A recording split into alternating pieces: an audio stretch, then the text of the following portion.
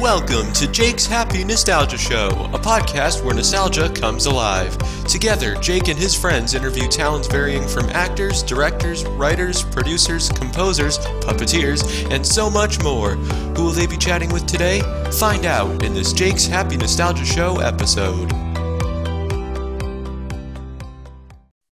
What's going on, you guys, and welcome to another episode of Jake's Happy Nostalgia Show, where nostalgia comes alive. I am your co-host, Chris Bixby, and with me today is our host, Jake, and our other co-hosts, Wyatt, Matthew, Matt, and his pal, Marty Monster. How are you guys? Amazing. We're doing great. How you doing? Yeah, how you Very doing? good, very good. Happy to be doing interviews again. Same. Oh, yeah. Who we got today, Chris? Yes. Who do we have? We're very excited for this. She is a children's musician and singer.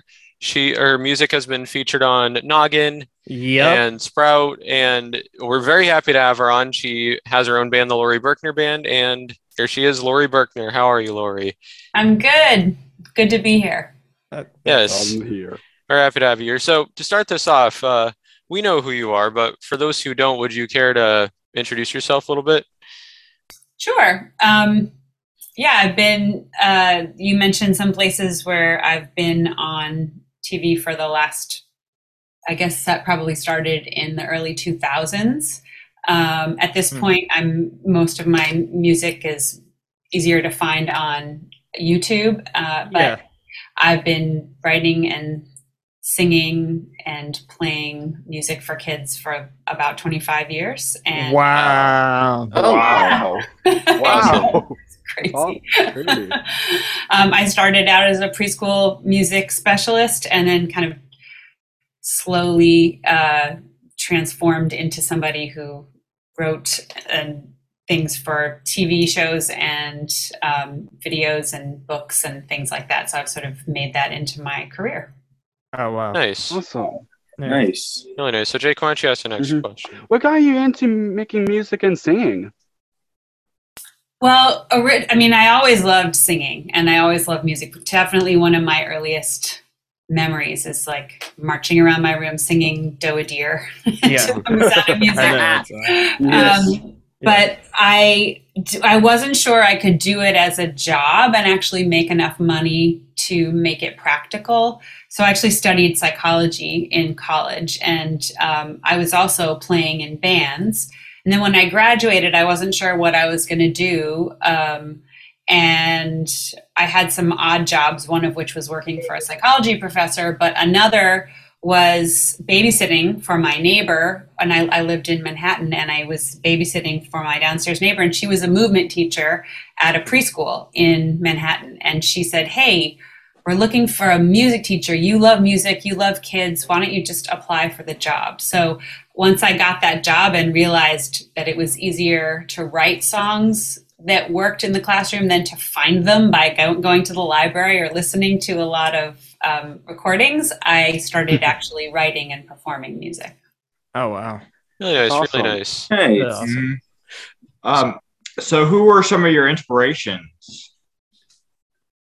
Well, there's sort of a mix. I mean, I definitely feel like I'm always inspired by the music that I listened to, almost more as an adult. Like I was listening a lot to David Byrne and the Talking Heads and the Rolling Stones and stuff. Yes. A lot of my Wonderful. early stuff.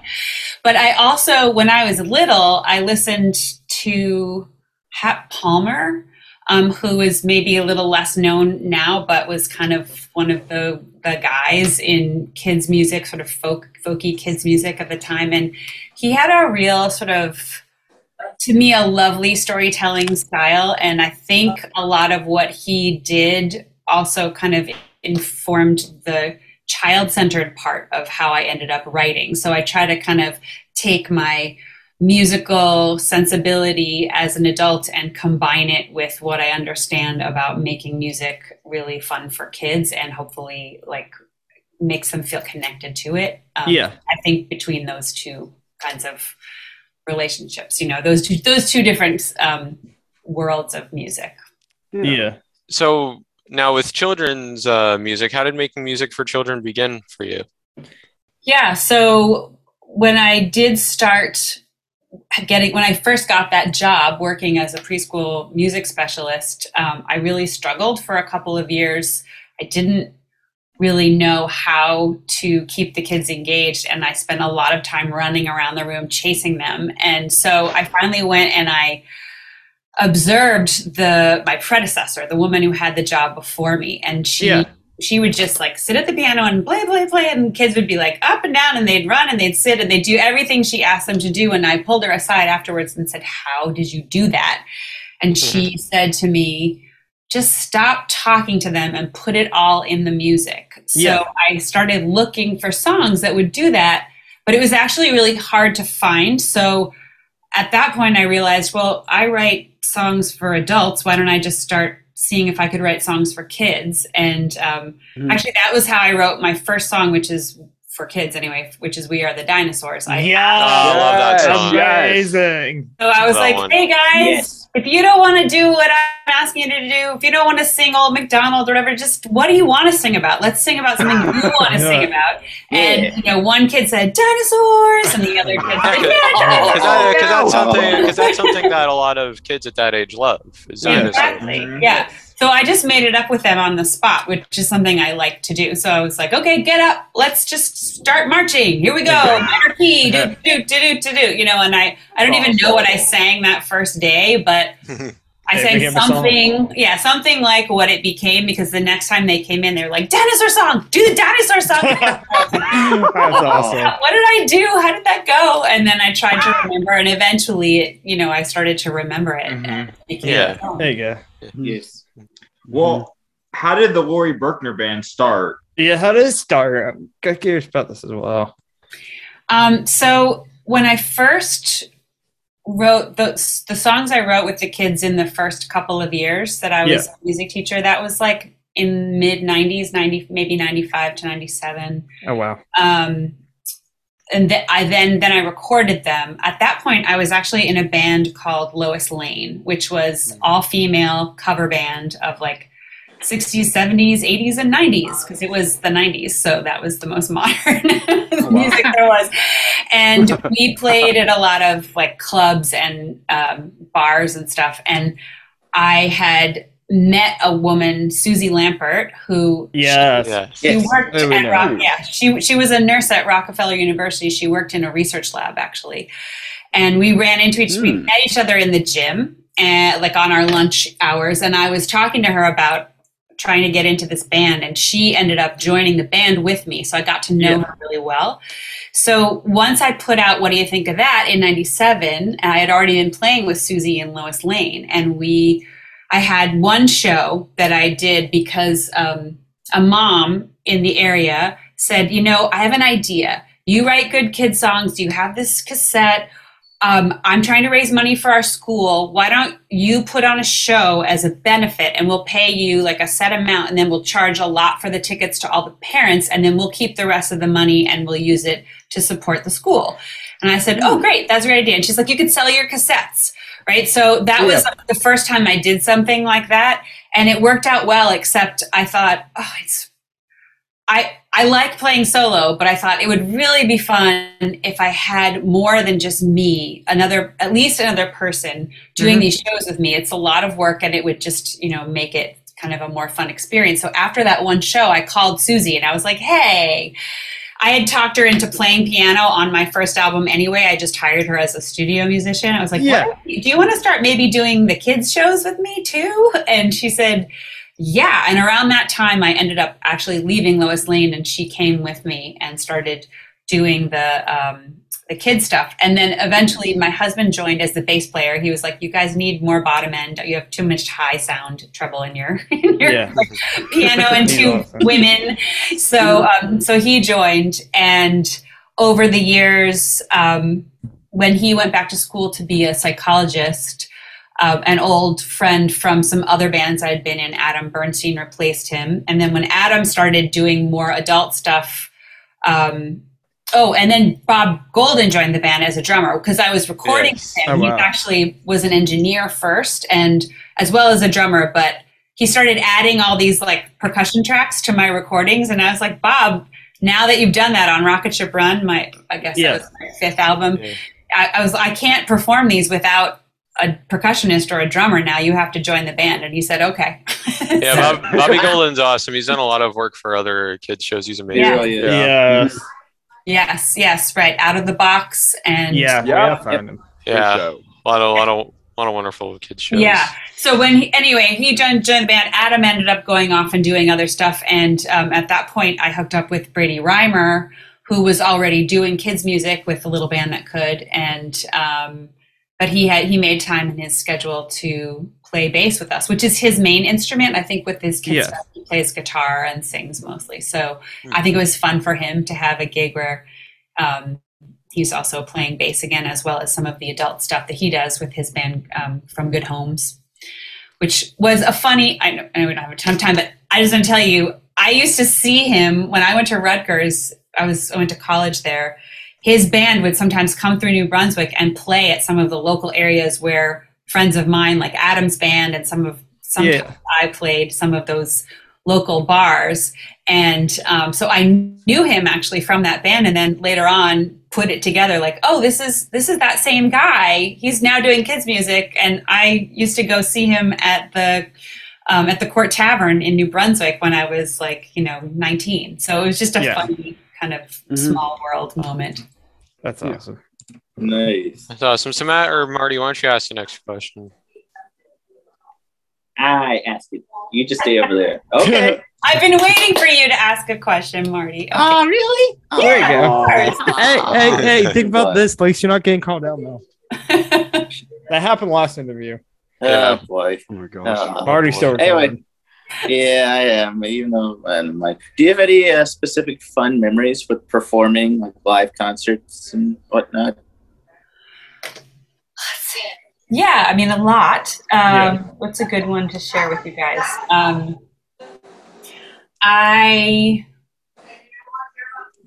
Maybe one that's really fun is I remember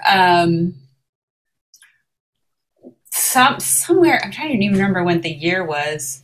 Many years ago, I got a call to come and play at the Easter egg roll at the White House.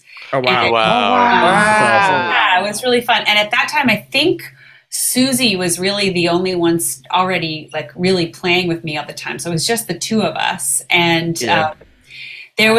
before we were asked to play in two places, there was this stage inside and there was a lot of stuff going on. So people were walking around, kind of coming and going. And that was really great. But before we actually played inside the roll, the Easter egg roll, they had us perform for all the people waiting to get in. And there were literally thousands and thousands of people all lined up waiting to get into the Easter egg roll, right? So it was the first time. Hi, Luca. This is my Katie's dog. Oh, nice. Oh. So anyway, they had us perform out there, and it was just the most.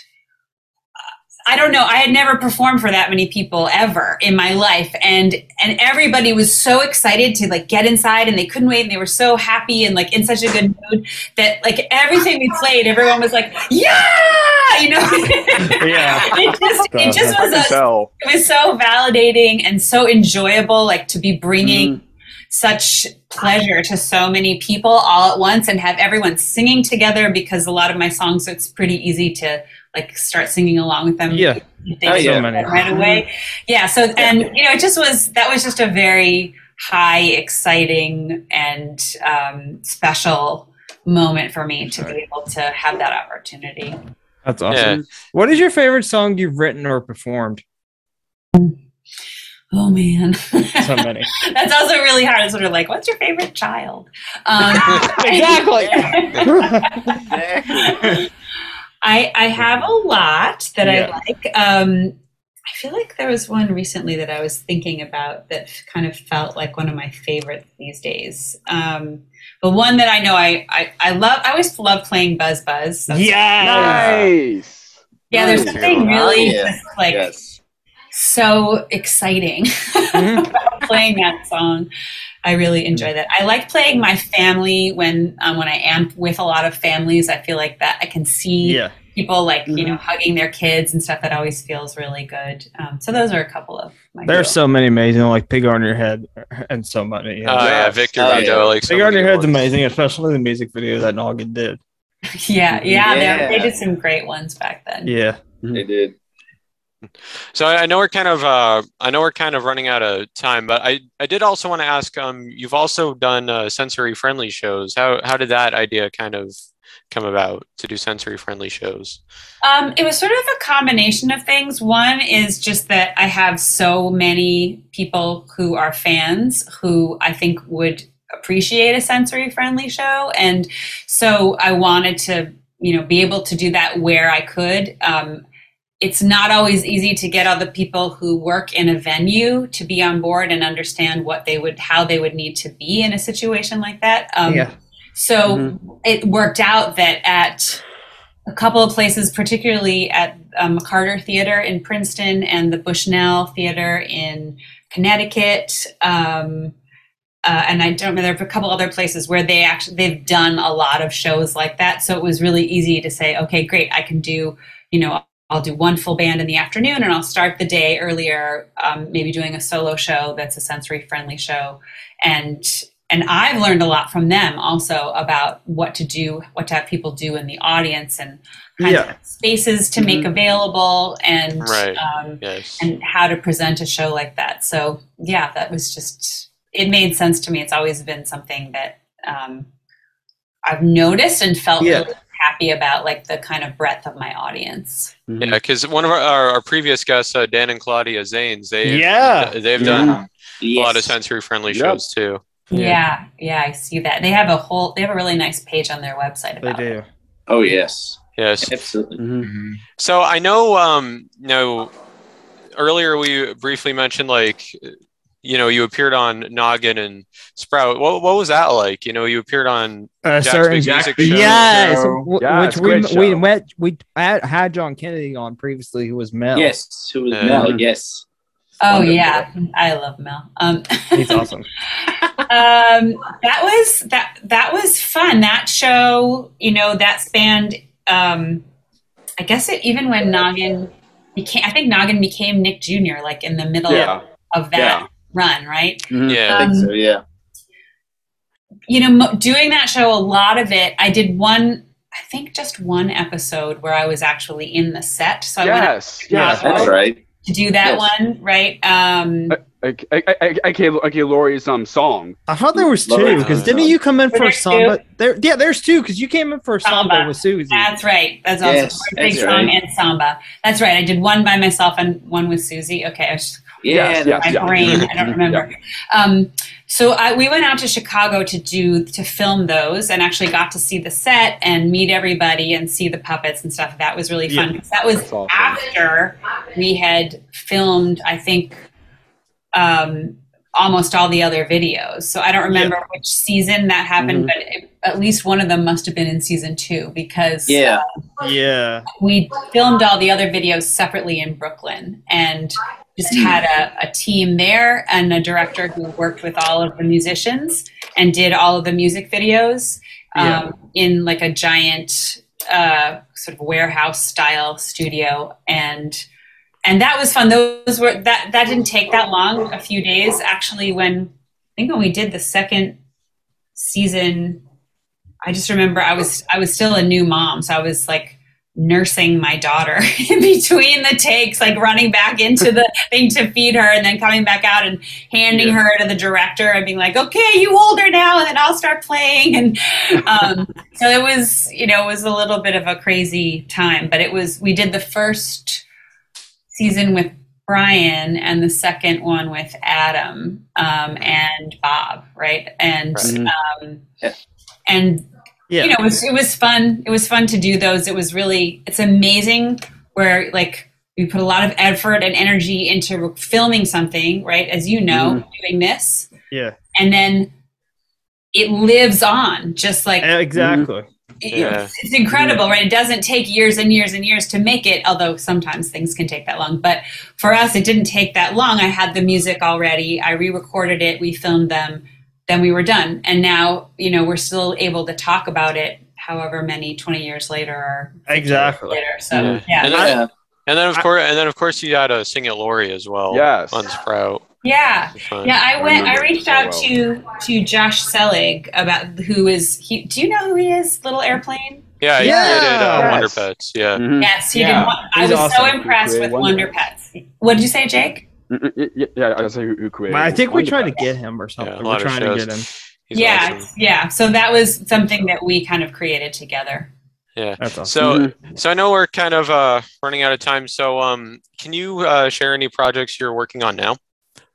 Yeah, I just finished in the studio making a second Christmas album. So nice. It's been 10 years since my last one. Thank you. Yeah, wow. And it was really fun to do another one. So that's in the can and will be released in October. Nice. Yay. I wanted to give a shout out to my Audible recordings, which there's 2 seasons on Audible Kids of Laurie Berkner's Song and Story Kitchen. So they're all stories based on using the characters from my songs. And I have the pig on my head, Thelonious Pig, is in the kitchen with me, and we make a recipe in each episode, and then we tell a story that takes place in a magical world, Juniper Fields, and that's where Oscar the Bumblebee and Victor Vito and Freddie Vasco, who are ferrets, and that's awesome. The mouse, they all live there. So it's really, that's a fun show. And also I did, this is for people who are interested in songwriting for kids. I actually am putting out a presentation in August on a platform called Music for Kiddos, where it's like a 3 or 4 hour presentation about how to write songs for kids. So that's another thing I'm working on. And if people want to contact you, where can people find you? My website has everything as far as social media, Instagram, Facebook, Twitter, TikTok. We're on all of those. Those are sort of the main platforms that we're on. And you can always reach out through any of them. Nice. And to finish this off, Marty, how about you give the spotlight to Matt? Matt asked the last question. Yeah, he has no chance to ask something. You poor human. Oh my god. So this show is Jake's Happy Nostalgia Show. When you think of nostalgia, what do you think of, or what does nostalgia mean to you? It means something that makes me feel really good, that I remember from a previous time in my life, usually from when I was a kid, which I'll tell you is what half of my songs are inspired by. So I love the name of your show. Thank you so much. I also just want to say, I mentioned before my website, but I didn't say what it was. It's laurieberkner.com. There you go. Yes. And your website and everything's in the description down below. Check her out on tour too. She's going to be on tour pretty soon. Well, that's right. Come to a concert. I know we're still doing concerts. I'm playing a lot this summer and in the fall, and we're always adding new shows. Yeah. Hopefully we can have you back on in the future. It'd be awesome. Yeah. That would be great. So, thank you so much, Lori. So Lori, thank you so much for being on our show, and to all of our childhoods, and keep up your great work. Yeah, thank you. I'm glad that I'm part of your nostalgia. That makes me feel really, really good. Yes, definitely. And to all of our viewers and listeners, thanks for tuning into another episode. As always, remember, you are worth it, and stay nostalgic. You are worth it, everybody. Bye. Bye-bye, everyone. Take care. Bye, everyone. Bye. Thanks, guys. Thank you. See you next time on another episode of Jake's Happy Nostalgia Show, where nostalgia comes alive. Be sure to follow us on social media and stream us wherever you find your favorite podcasts. And as always, remember that you are worth it and to always stay nostalgic. Bye-bye.